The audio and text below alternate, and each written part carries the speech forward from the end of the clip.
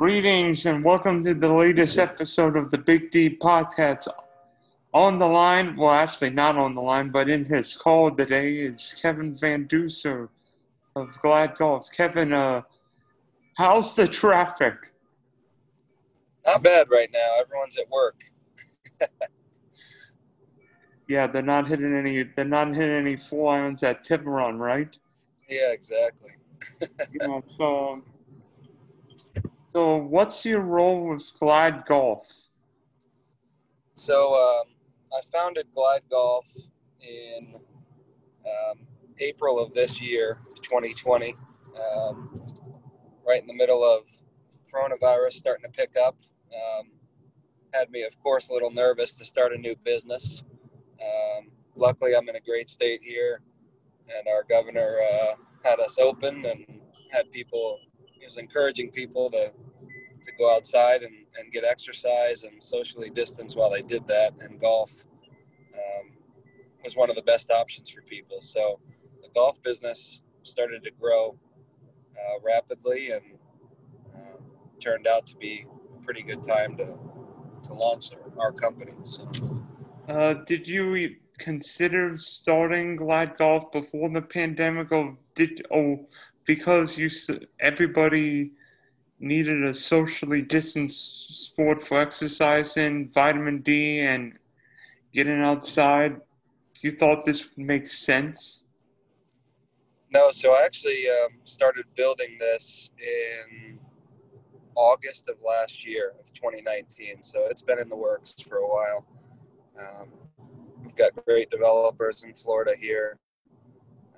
We worked hand in hand with to make a good product, and they killed it. So it took a couple months of perfecting a bunch of beta runs we ran last year for a couple nonprofits, and we were able to launch in May in the midst of craziness and had great success, luckily. Yeah, looking at your website, it seems like you've got a lot of not just charitable events. Could you talk about some of the events you have done and will do? Yes, so with the pandemic, a lot of people canceled their tournaments for charity. The West Florida Golf Tour canceled a lot of their professional tournaments, as well as across the country. So a lot of people were looking for help in marketing. They were looking for help in participation and software-wise to add some value to the tournament. Also, we needed to have waivers signed and liability waived electronically for users for clubs. A lot of clubs were not interested in having large gatherings. They weren't interested in having people at the course that hadn't signed a waiver that they were okay riding together with a division or all the other guidelines different courses have. So tournaments have been three different types of tournaments that we run. We run professional tournaments, we run amateur tournaments, and we run charity tournaments. And everyone's invited to all of those. A lot of times we like to disclose the professional field so that amateurs don't sign up and unexpectedly play against professional golfers or guys pursuing their golf dreams. And we've had good success at all three of those formats. And we've been trying to introduce new games to the golf industry and the golf tournament industry, such as shambles and two-man scrambles and alternate shot, a bunch of fun formats to make the game even better and more enjoyable for people. Would you have, for some of the professional tournaments, would you have any names people may recognize, or do you have people who may not be recognized? So we've had some great golfers. I wouldn't say they wouldn't. I would say they probably wouldn't be recognized. It's local guys that are phenomenal golfers that are working on their craft and pursuing the dream. We've had a bunch of assistant pros from clubs here. As you know, there's a lot of these clubs have 4 or 5 pros on staff. A lot of young guys that have just graduated college or in college, and they lost their season. They're starting to do pro events legally. So a lot of younger guys. We had a couple guys at our last corkscrew event that were phenomenal. You'll know their names soon. I think James Desange, he went at corkscrew. The corkscrew, got to wear your seatbelt. CP corkscrew course record. Old Corkscrew is the hard professional tournament there, and 3 under still, and that's been held for a couple years. So we had a couple guys that were under par through 15 or 16. It was very impressive to under 2 under, and I believe, yeah, he finished 1 over, which is still one of the best rounds they've had at that course. So we've had some good golfers come out. We've got a lot of great amateurs too that are on that cusp of going professional. So, what would be your best success story? Maybe not somebody who's over it, who's done well, but who has improved the most. As far as our users at tournaments, so we have an amateur. His name's Bobby Green from the Cape Coral area. He's a tournament player. Still classified as an amateur, I believe. He just won the Cape Coral, where all the best golfers come from around and play in that. So that was impressive. He's been a user and a player of ours for the last couple months. We've got James Desange right now in the professional field is the reigning champion. So he went to Ave Maria University, and I think he's got a bright future. And we got a couple other guys that are right there next to him that are really getting dialed in, we call it. Could you talk about some of these charity events? Because I'm seeing some of these, help a diabetic child at Old Corkscrew Golf Club. You've got other events like the Veterans Day Scramble and Lately, and an event in Orlando coming in the next 10 days or so. Yes, so the coolest part and my favorite part of my job and the exciting part about Glide is we get to help charities every day. So we are going to continue to focus on that. Really, a lot of my staff's daily operations are going towards finding new charities to help, especially in these crazy times. With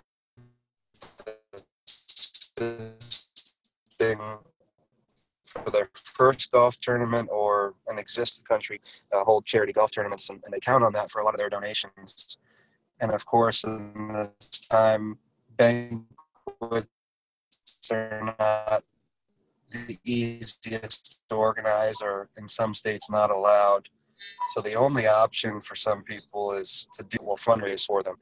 So that's been our focus. The coolest thing that I've stumbled upon, and I give glory to God for, is our what we call choose your charity. So choose your charity format is something we've intellectual property that is the foundation of our company. Every one of our amateur tournaments or our pop-up tournaments that we host as a company, every person that signs up, if you click on the app, you'll see that you can hit a drop-down box. You have to choose a charity that you benefit with your purchase. So it's that Amazon Smile kind of format where at the end of your transaction, you're choosing to send a couple dollars to a nonprofit. Although in our model, we are trying to at least send $10, $15 of the transaction to the nonprofit, and we've been successful at doing that. So we've been helping nonprofits do that, and that's been a blessing. So the upcoming tournaments, Help a Diabetic Child this Sunday is for the organization Help a Diabetic Child, is founded down here in South Florida. Great chapter here. It's been growing across the country, and they've got a couple families that they are waiting to help that we're going to be able to do or help them in assisting after this tournament's over, and we can give them the check. So it's been a success so far. We've got full sponsors for that event and great participation. So it's going to help their end of year budget, and that's the blessing. So What do you, they're excited. The Orlando tournament. Yep. Sorry, the Orlando tournament's Choose Your Charity. That's a great event. That will be each person chooses who they're going to benefit, and it's a 2-day event during the Masters. I think it's going to be one of the coolest, most covered events we have. And then there's some Tampa events, and we're expanding throughout the state doing that. what do you think's the future of glide golf? Do you hope to take this nationally? Will it just be a Florida idea? So glide golf actually is, we just hired a rep in Dubai that is a 1099 contracted employee. He's just planning tournaments. He has 6 tournaments planned for the first quarter of next year.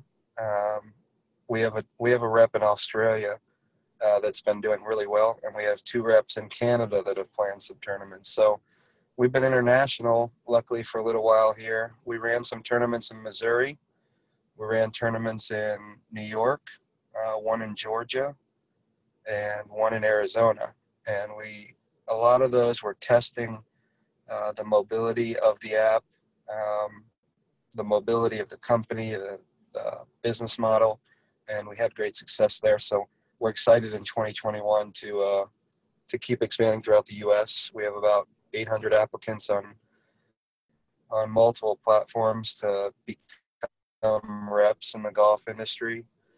A lot of assistant pros, a lot of course managers that need the side income or would like to do the side work, that I think is going to be a great success and a huge blessing for our company. So, Could you talk a little about the app? Like, what separates it from other golf apps? So we're the first of its kind golf tournament app.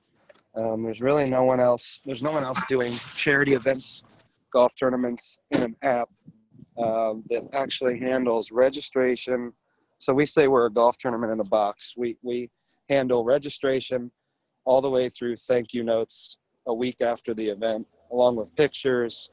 The typical golf scramble, you get pictures and a thank you for coming to the event. We also have silent auction software built in, so we handle the live silent auction in our software as well. So there's no one else doing it, luckily. We have a lot of intellectual property protection and hoping we're the only ones that do it and we can control the market.